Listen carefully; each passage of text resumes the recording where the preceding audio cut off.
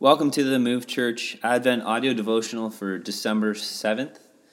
We are in day 7 of our devotions, and we're continuing the theme of love this week. Today's scripture is Galatians 4, verse 4 to 7, and it says this: "But when the fullness of time had come, God sent forth his Son, born of a woman, born under the law, to redeem those who were under the law, so that we might receive adoption as sons. And because you are sons, God has sent the Spirit of his Son into our hearts, crying, 'Abba, Father.' So you are no longer a slave, but a son. And if a son, then an heir through God." Today's devotion is entitled Time-Shifting Love, and it was written by Brett McCracken. I mark time in my life based on when I met my wife, Kira. The first 27 years are the pre-Kira years, many of which were years of longing and waiting and wondering about the wife I hoped I'd one day have. The last 11 years are the post-Kira years, in which my relationship with her has shaped me and altered my life's trajectory in all sorts of wonderful ways. What changed in that hinge point of my personal history? What signaled a dramatic shift in the two halves of my life? The arrival of love, the initiation of a new union, a new covenant, a new family.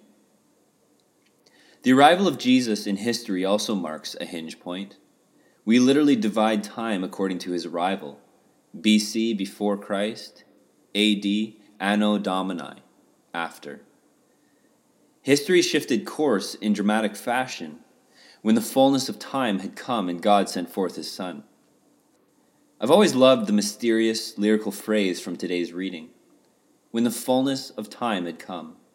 How intriguing.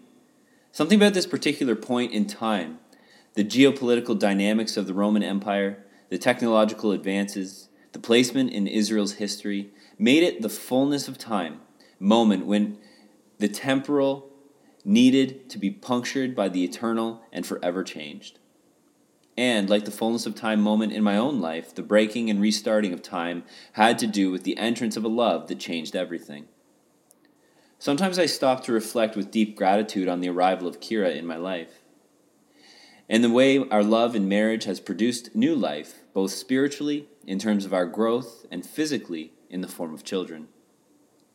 How much more miraculous, then, is the arrival of Jesus into the world, the moment when humans were given hope for new life.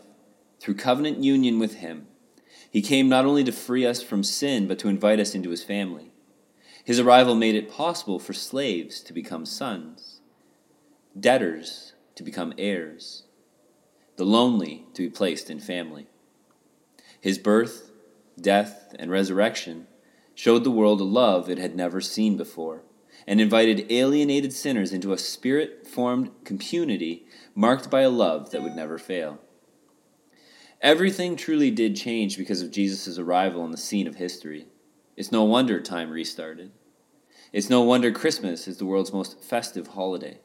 Or maybe it is a wonder, a magnificent and miraculous true story we should never tire of telling.